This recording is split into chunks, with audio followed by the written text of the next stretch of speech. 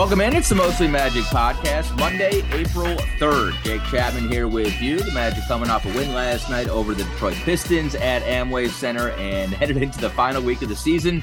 Still alive with a chance at the play-in tournament in the Eastern Conference. Orlando 34-44, 4 games behind Chicago. The magic number, the tragic number, whatever, is 1. Any combination of one Bulls win or one Magic loss will end the Magic's postseason chances. But final week of the season, stranger things have happened in Orlando with 4 games remaining. We'll see the Cavaliers twice coming up next 2 games here at Amway Center. My guests for the podcast today, it's a no prep pod. Dan Savage, Josh Cohen from OrlandoMagic.com. They do a phenomenal job, have done all season long, and they join me now. And I'm not going to lie, I did a little bit of prep because I want to kind of get into a little like yearbook vibe, end of the school year, end of the season superlatives. So we'll get into that in a little bit, but guys, I appreciate you joining me as always. Dan, I want to start with you. Let's just do a little vibe check.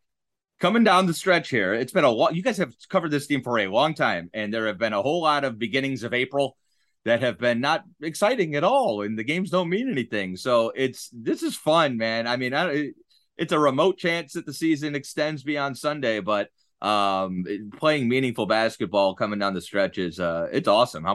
How you feeling right now, Danny? Well, I'm feeling invigorated. I'll say that. It's exciting to be towards the end of the season and to see the progress the team has made. If you would have told me when the team was 5-20 all the way back towards the start of the season that we'd be playing meaningful basketball in April, I would have absolutely taken it. And, the one thing that's been amazing is the team got healthy. They've stayed healthy. And we've seen development from a number of the young players. So it's an exciting time. I think it would have any member of the fan base excited. And, you look at the fact that right now the team is 20-19 at home. If you're a Magic faithful that's come out to games at Amway Center all season, you've seen more wins than losses. And that's a nice touch point for Jamal Mosley and his staff this point late in the season. Josh, what do you think about the fact that we've been able to still sort of get looks at different combinations of guys? You're seeing more 3-guard lineups. We're seeing Goga and Mo on the floor together. There's Coach Mosley and the coaching staff are still figuring out a way to gain that information, gain that data moving into the offseason, but without compromising anything on the floor. I think it's a juggling act that they've done a really good job at coming down the stretch here. You want to get a look at Goga Batadze, but you certainly don't want to impact games on a night-to-night basis. Yeah, I think especially with the young teams, it's critical to experiment with different lineup combinations because let's be real, like going forward, it's not like this entire group is going to be together for the next 10 years. They're going to have to pick and choose who they're going to commit to for the long haul. And I think seeing who blends with who best will help determine who the front office wants to commit to for the long haul. And so far, most of these combinations, if not all of them, have been effective in one way or another on either side of the floor, which is very impressive and unusual because usually you can spot the deficiencies in certain lineup combinations when you spot them. But in this case, which is a big reason why we've had multiple games of 8 guys scoring in double figures this season, which of course is the franchise high. It's because they're blending so well together. Credit to Jamal Mosley and the coaching staff for figuring out who blends with who best and how to sort of juggle these different lineups without sacrificing the effectiveness and the efficiency on offense. So that's been super impressive and quite honestly a little bit surprising because I kind of figured that once they started splitting up the lineup combinations, there could be a little bit of a setback just because less camaraderie, less familiarity, that usually results in less efficiency, but that actually hasn't been the case at all. So a definitely unusual circumstance, but working in the Magic's favor. You got to tiptoe into those waters, right? I mean, you can't go hockey line changes. You can do that if you don't care about winning games. And we've seen that, right? If it's all about development, you just throw stuff against the wall and it's all about experimenting. But, we're working Goga in, but then not necessarily, okay, that's the final decision for the rest of the year when he starts to struggle. They were elastic enough to cut Bowles minutes when he was struggling on the defensive end. I think they've made a lot of really good decisions personnel wise that allow them to head into the offseason with some ideas. Goga Bitadze is a perfect example. Dan, somehow the Magic are a really good team at defending the paint and not a great team at defending the rim. And Goga Bitadze gives you an element of shot blocking that you don't necessarily have elsewhere. I think, Goga's a perfect example. Like, there's a decision to be made if that guy's going to be your backup center long term. And I know we'll talk about all this stuff moving forward. The bottom line is Goga's kind of staking his claim right now. And I think that rim protection is something that this team could really use. No, shout out to Jeff Weltman and his staff for that find, because I'll be quite honest, when they made that pickup, I was just like, he'll be a nice guy to look at the end of the season and maybe bring into camp. You're so negative. You're such a cynic after all these years, Dan. And we'll see how it goes. And then after his first practice that I sat in on, I was like, whoa, okay, this guy could actually play. And then as we've seen on the court, not only, is he making an impact, but he's making an impact in an area where the team was slightly deficient, which was, defending the rim. And I think the one thing that's really impressed me is the two big lineup with Goga and Mo Wagner, your boy. Shout out to Jake Chapman, who's the biggest Mo Wagner proponent known to man. The two of them just complement each other well with the inside out. Mo has the ability to space, bring a high amount of energy. Goga with the ability to defend the rim. The group can rebound well together. So it's been a nice compliment. As Josh said, there hasn't been many deficiencies with the various lineups they've rolled out involving those two guys. So I like what I see out of Goga, and he's really impressed me since his arrival. Real quick, the shot clock issue last night, the first half of that game last night, that was so. How did we get to game 78 and home game 39 or whatever, and then the shot clock starts crapping out? I was, what do? You do the power cycle, but then if you want IT to get involved, you got to put a ticket in, and that's just going to take forever. And that takes forever. I'm still feeling tired from that second quarter. That was the longest second quarter ever. It felt like a half. And as I believe it was either Cole Anthony or it may have been Jalen Suggs, I think, pointed out after the game, we started an hour early and still ended about the same time. Yes, you did. That was not lost on anybody who's a broadcaster and looks down and says, "Oh, I'm hungry at this point. I'm not supposed to be hungry yet." You had time for all your promos, though. Oh my goodness. I got all the marketing reads in. Absolutely. I think all the sponsors will be very happy. And we got a whole bunch of factoids. And I was talking about Eugene Amarui for about 5 minutes, I think. All right, let's get into some year-end awards because the year is not over just yet. But I don't know if we'll be able to wrap up with the two of you guys. And you guys have done such a great job all season long. And obviously, this is kind of, sort of the brain trust a little bit. So I need you guys' opinion on some of these.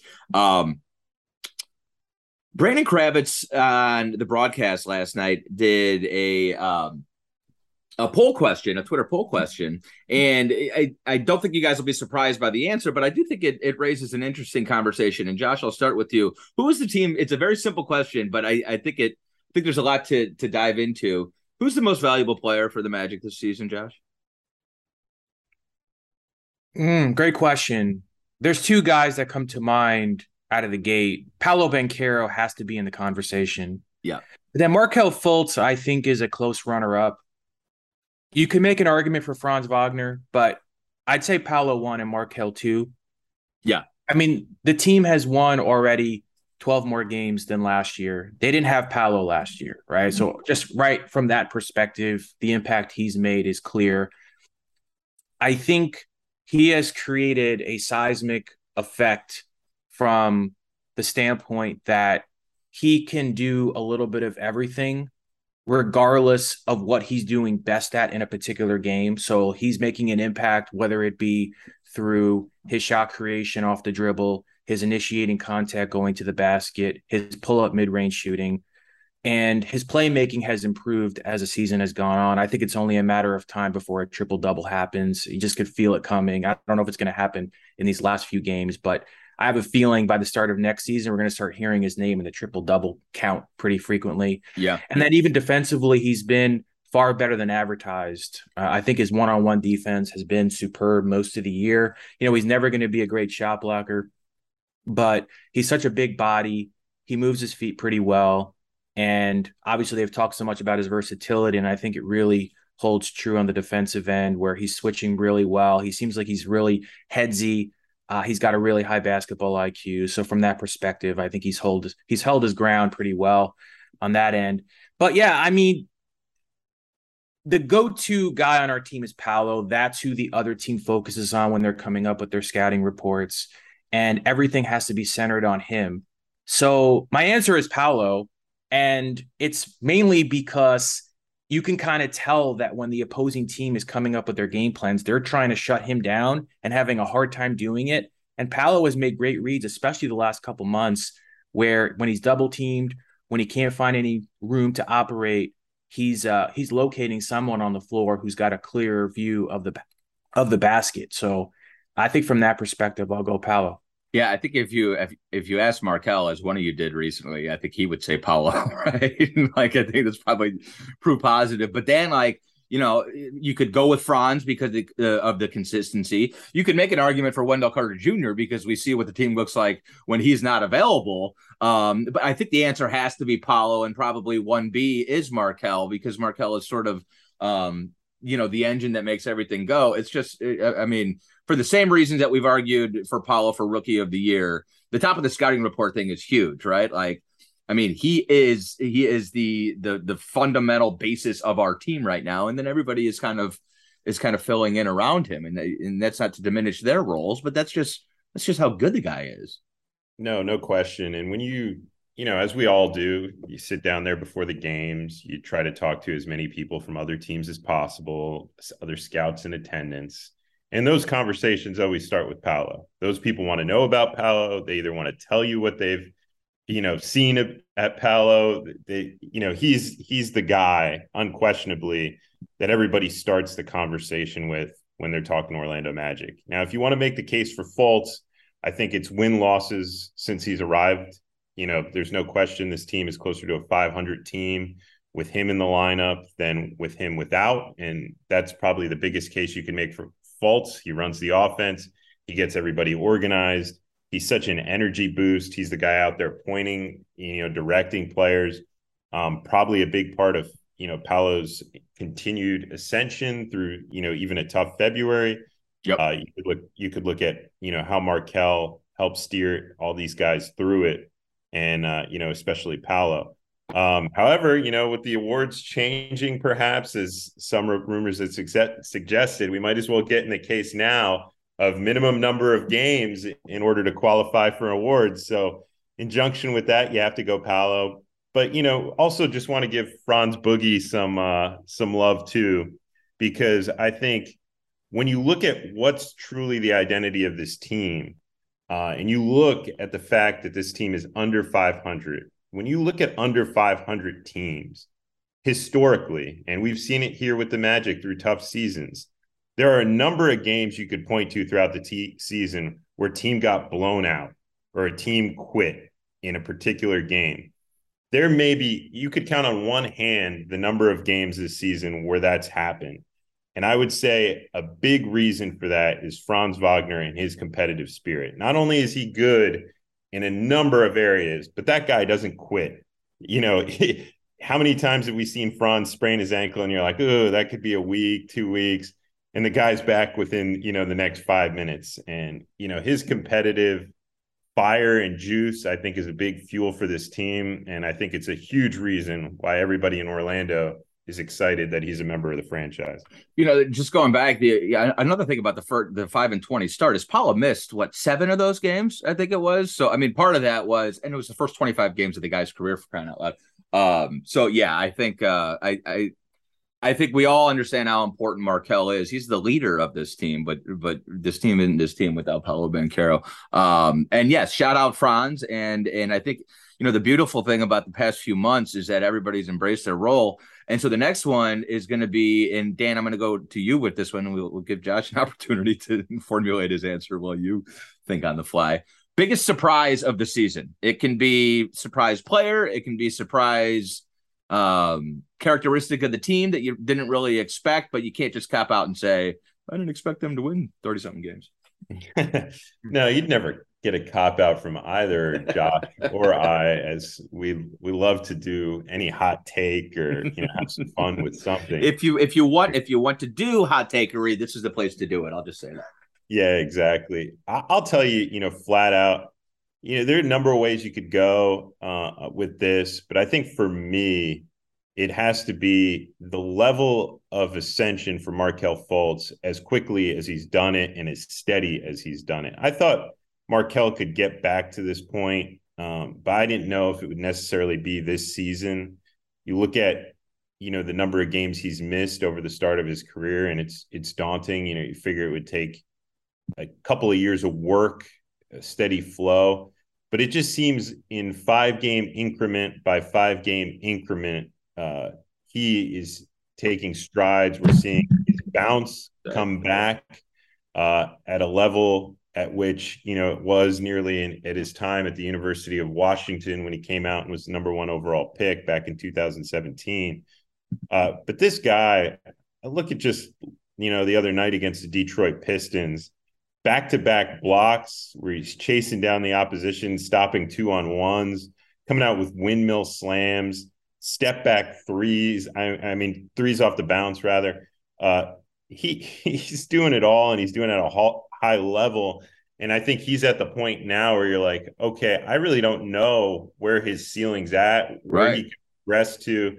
And to me, the fact that we're having that kind of conversation around him at this point is surprising. I thought maybe it would take another offseason of work before he hit this level, and he's already there. So I think that's an exciting thing for this team, this franchise, is what they've got cooking with Markelle Fultz right now. A lot of times guards improve into their 20s. You think about guys like Lowry or going back to Chauncey or Mike Conley. I mean, you can just keep on improving into your late 20s as a guard. Sometimes it takes that long if the ball's in your hands. What do you think, Josh?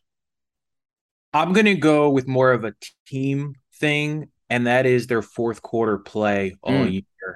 Especially for a young team, again, you wouldn't expect them to be so productive down the stretch of games, but we've seen it time and time again. No matter how big the deficit may have been, they seem to always climb out of it. They don't always win the game, but they're definitely in the mix in those late stages of those close games. Of course, they came back from 16 down recently against Washington. They had that nice comeback against the Clippers late in LA. They nearly pulled off a miracle comeback in Memphis just recently as well.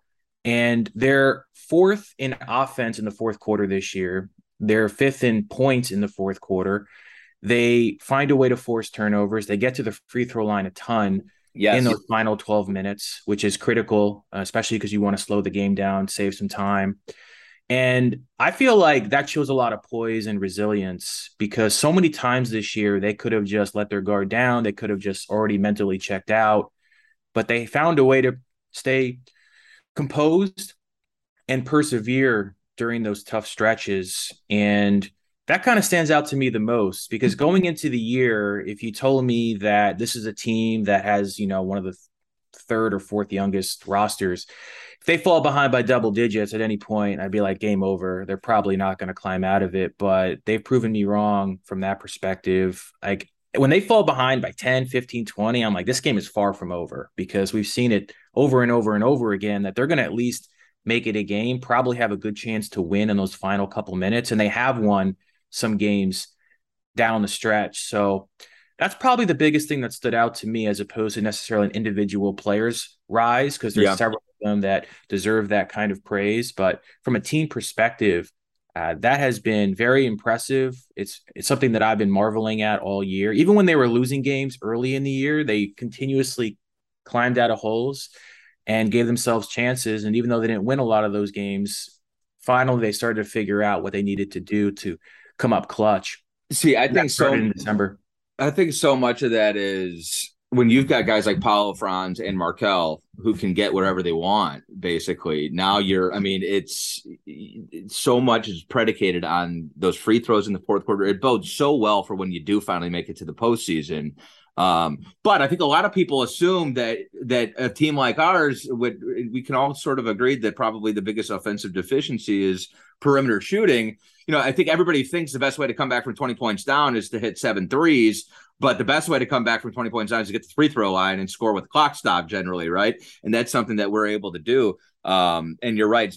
For whatever reason, and goes to coaching and this goes to just execution on the floor, turning teams over in the fourth quarter is not, you can't just flick that switch generally, but we've been really good on both ends in crunch time. And yeah, for a young team, that's very promising moving into the future. All right. So I guess this is kind of a similar question, Josh, and I'm going to put you on the spot. Who improved the most over the season? Another great question. Another really great question, because I feel like several guys can be mentioned in this conversation. Markelle would be the obvious answer, just because so many people counted him out. Dan already touched on all the details with Markelle, so I kind of want to go in a different direction because I feel like I'll be repeating exactly what he discussed. I think you can make an argument for Wendell Carter in this conversation as well. I've always felt like Wendell is a jack of all trades, but not a master at any one thing. But he does inch by inch get better in each category. Like we've seen improved 3-point shooting with him. He now has a little bit of like that mid-range game where he can just kind of pull up right off the bounce, or he could operate in the post a little bit, but he's kind of just a mixed bag he's got so much variety in his game that it's very hard to contain from that perspective. And he guards the perimeter just as well as most bigs in this league. I'd say maybe Evan Mobley, Bam Adebayo, and Nick Claxton are the only three. You can make an argument for like an Al Horford still, if you want to count him, maybe Robert Williams at times, but like Wendell Carter's right up there as far as a big that moves his feet really well on the perimeter, can stay in front of speedsters out on the perimeter. So that's another thing that he has in his corner. So he pops to mind. Also, I think Mo Wagner deserves a little bit of a mention here as well. And I guess you're in love with him. I think, man, all the hustle plays, like, I mean, I always kind of knew he was like the hard worker, kind of blue collar player in many ways, but like, there's been so many instances where he sacrifices his body just kind of out of nowhere. I mean, he has become one of the best at drawing charges, loose balls recovered. He ranks high in. He comes up with deflections. He's just always in the right place at the right time.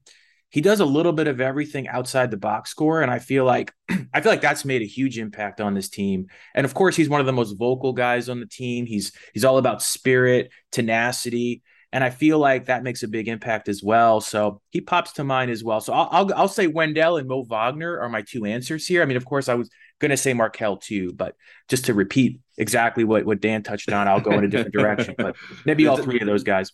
It's in the yearbook. You can't have the same guy win most improved or win best looking and most talented and most likely to be successful. Dan, what do you think? I just hit Command C on my answer from before with Markelle and hit Command V, pasted the answer and copied it over. Repeat to save on time, especially going in line with our no prep pod. What about Cole Anthony? Can we give a shout out to Cole? Exactly, I thought about him too. That's where I was going to exactly where I was going to go. I was going to say, in addition to that, you look at Cole and the month of March he had, Josh had it in one of his stories, his fourth quarter scoring along with that trend has been great. You look at the fact that he became a 42% 3-point shooter in the month of March.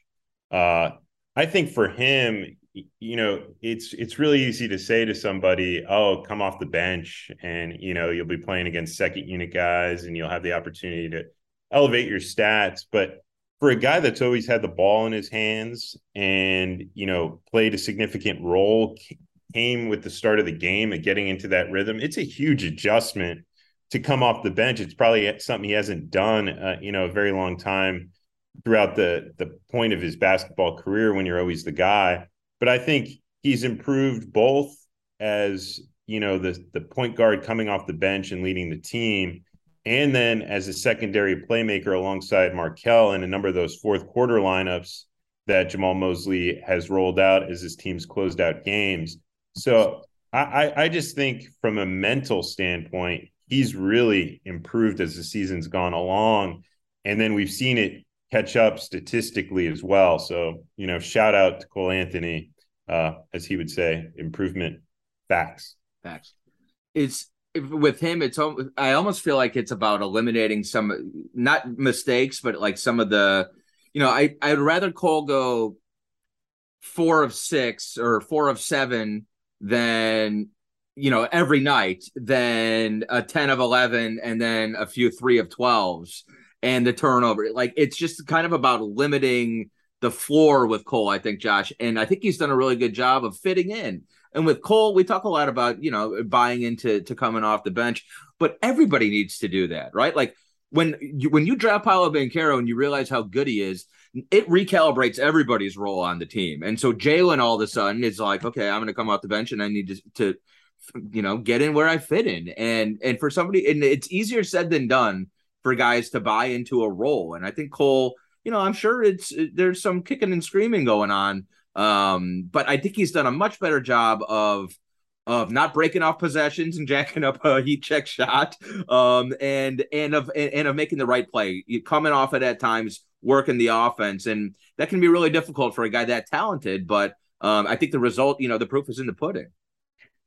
Yeah, with Cole, it's all about shooting touch and efficiency. His first 2 years, he was an inefficient scorer and high volume.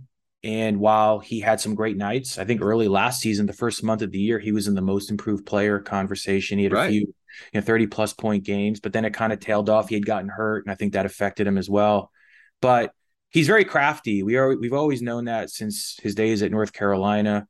You can see that he's a go-getter. He's got a lot in his scoring package, and he can find his spots under any circumstances. Like, very few defenders can figure out a way to keep him off his spots. The question is, how many of those shots that he takes are going to go in, right? I mean, that's been the question with him probably his entire career.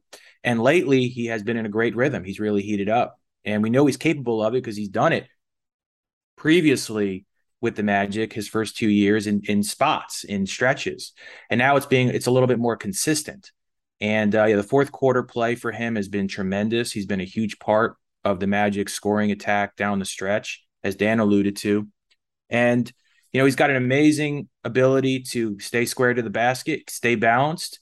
And he never seems to lose confidence. Like, even games where he's not feeling it, he's not afraid to let it fly if he finds his spots. And I feel like that's key for a guy coming off the bench who is expected to be that spark plug in the second unit. His main function is to score. Like, that's what Cole does. So even though, he could do other things, he's not one dimensional, but he has one element to his game that he's more exceptional at than all the other areas in his game. He's never going to be Gary Payton, but I think he's improved on that end. And then I also think, look, rebounding is a defensive stat, and especially in this league with all the threes, if you don't clean up possessions and you're allowing offensive rebounds and second chances, you're going to get smoked. And so I think he does help. I mean, he deserves credit because the rebounding numbers when he's in the game are absolutely through the roof. All right, before we go, let's take a look around the playoff standings and the races. I just want some picks.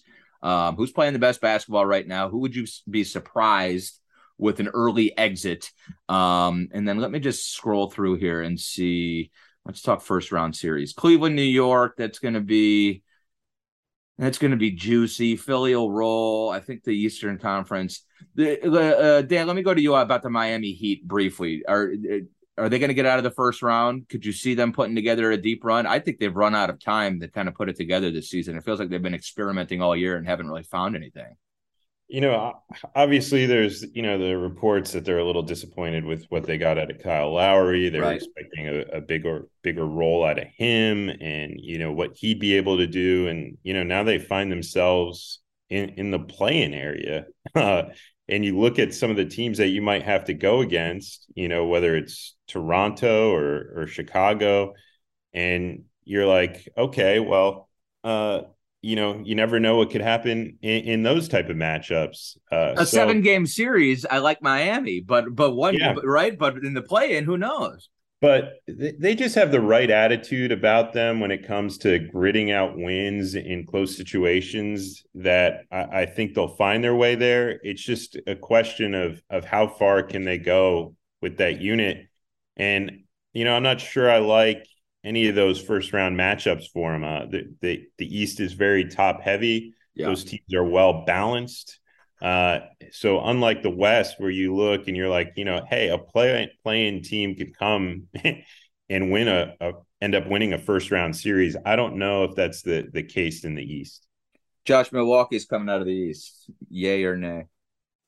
Yay, but man, those top three teams in the East, I think those are the three best teams in the NBA. I think whoever Yeah. comes out of the East is winning the championship, but I would side with the Bucks. They seem to be the most balanced team right now. Defensively, they've been brilliant over the last 3 months, especially. Interestingly enough, though, they're the sneaky team in this whole thing is Cleveland to me.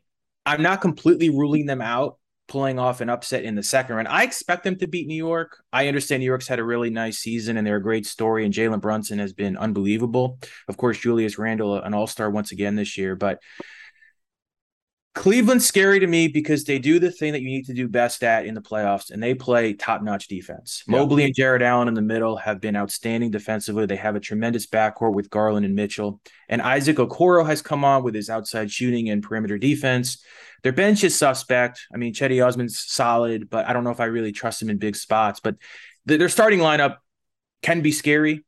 But at the end, yes, I think the Bucks will come out of the East, but it's tight. I do think Cleveland has an outside chance. Of course, those top three teams in the East all have a chance, and I would expect Milwaukee to. It does make it, and I don't know off the top of my head what the season series is, but if you needed to pull a team that you wouldn't expect to be able to hang with Milwaukee, having that size of an Allen and Mobley front court certainly doesn't hurt. And those are two guys I think that you can toss at Giannis and at least hope to slow him down. They might be a year or two away. It feels like wait until Mobley gets into that all-star level. Agreed. But you're right, because the defense has been so damn good going back basically to New Year's for that group. And I do think they beat New York in round one. It just feels like it's going to be a bit of a bloodbath. Close. Yeah, I expect Cleveland to pull it out. It might take the full 7 games, but they'll have the home court advantage, and I feel like that gives them enough of an edge. But I just think Mitchell, he's going to be motivated. He's already talked about he wants to play New York. He's from New York. New York didn't do all the things they needed to do to make the trade happen to get him. I feel like he's going to be fueled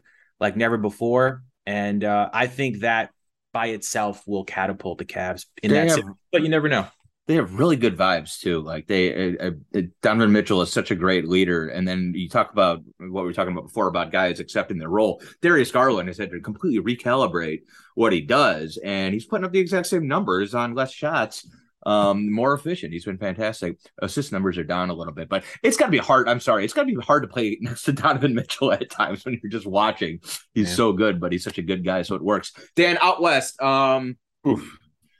Yeah.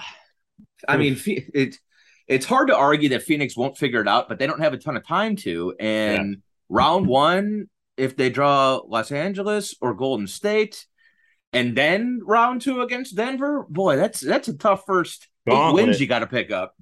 I was prepping for this question. That was the one question I prepped for before we went on this podcast, because I was like, let me just look at this, because Jake usually asks this at the tail end of this thing.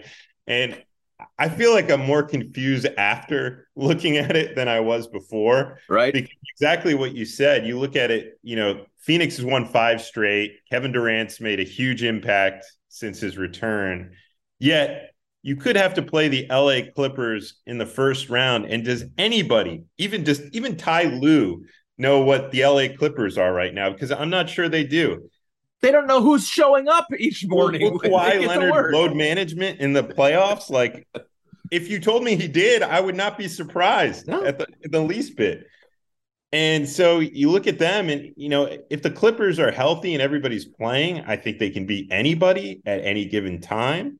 But we haven't seen that yet. So how do you bank on that? If Phoenix stays healthy through the playoffs, I think they could go to the championship and end up, playing the Bucks once again. And yet we kind of all discount Denver, who's, put together a tremendous regular season. Jokic looks primed to potentially win his 3rd straight MVP. And, they can play half-court offense with anyone in the league. Yet, for some reason, don't feel great about them and him defensively in some of those series. So I have no idea. I'm glad I don't have to bet on it. But if pressed, I'll go with the star-studded talent that the Phoenix Suns have to offer and just hope they stay healthy and it clicks. And then I know Josh is going to mention the Memphis Grizzlies, because that sounds like something Josh would say. So history shows that you pretty much have to have a top 10 defensive team to win the championship. I believe only the 2000, 2001 Lakers and the 2017, 2018 Warriors did not have top 10 defensive ratings in the last 25 years to win the title. And those teams were great defensively around that. Like the Lakers in 2000, the year they beat the Pacers in the finals, they had the best defense in the league. They slipped the following year, but they picked up steam in the playoffs. Of course. Right. Every other team has been elite defensively throughout the entire season, which is why I mentioned Cleveland in our prior discussion as having a chance. The only 3 Western Conference teams that are potentially going to be in the playoffs, if not definitely in the playoffs, that have a top 10 defensive rating are Memphis, Phoenix, and New Orleans. New Orleans is a sleeper team in this whole thing because of Zion Williamson. If he comes back, if he's been talking about New Orleans all since the summer. To me, they're the sleeper team because they're playing really well right now without Zion. Brandon Ingram has been a top 10 player in the league since the All-Star break. Yeah. And of course, CJ McCollum, Herb Jones is an elite defender. Valanciunas is a handle in the middle. New Orleans is a sleeper team. I'm not expecting them to come out of the West, but I'm not ruling them out. I would agree with Dan. I think Phoenix is the most likely team because they are one of the teams that has a top 10 defensive rating. I believe they're 8th right now in that category. You have Durant, who's probably the best scorer in the league still. But Memphis has the best defense in the West. And so I will give the Grizzlies a chance to if I had to pick between, let's say, Denver and Memphis, I'm picking Memphis. Yeah, me too. I don't trust Denver. At this point, I don't trust the Clippers. I think they're 15th in defense, which is shocking considering their personnel. Right. So based on that criteria, I think it's going to be one of those 3 teams, Memphis, Phoenix, or New Orleans. And we have less than a minute. I'm eliminating Golden State then, which is tough to do. But yeah. Let's see if Wiggins comes back, that gives them a little bit more of an advantage, but that's a whole mystery in itself. So I want to turn this on the 2U because I'm curious, is your defensive player of the year Jaren Jackson Jr. or Brook Lopez or other? Jaren Jackson is my defensive player of the year, but I think Brook Lopez is a close second. I also think Evan Mobley needs to be in that mix as well. Triple J was mine after the December game or whenever he came in. He locked it up right there. I was like, that's it. Real quick before we go, we got 30 seconds. The Western Conference play-in is going to be juicy as heck. The Lakers, your pals, I think the Timberwolves are very dangerous as they were cat back in, and they were able to tread water all season long. And knew that was going to happen. All right, I'm going to pay for Zoom Premium next time. Dan and Josh got cut off, and this has been the Mostly Magic podcast. Make sure you follow Dan and Josh on Twitter. It's at Dan_Savage, and Josh is at Josh_Cohen_NBA. And then, of course, make sure you read all of their stuff at OrlandoMagic.com all season long. Big thanks to Dan and Josh. This has been another edition of the Mostly Magic podcast. We'll be back next week. Until then, go Magic.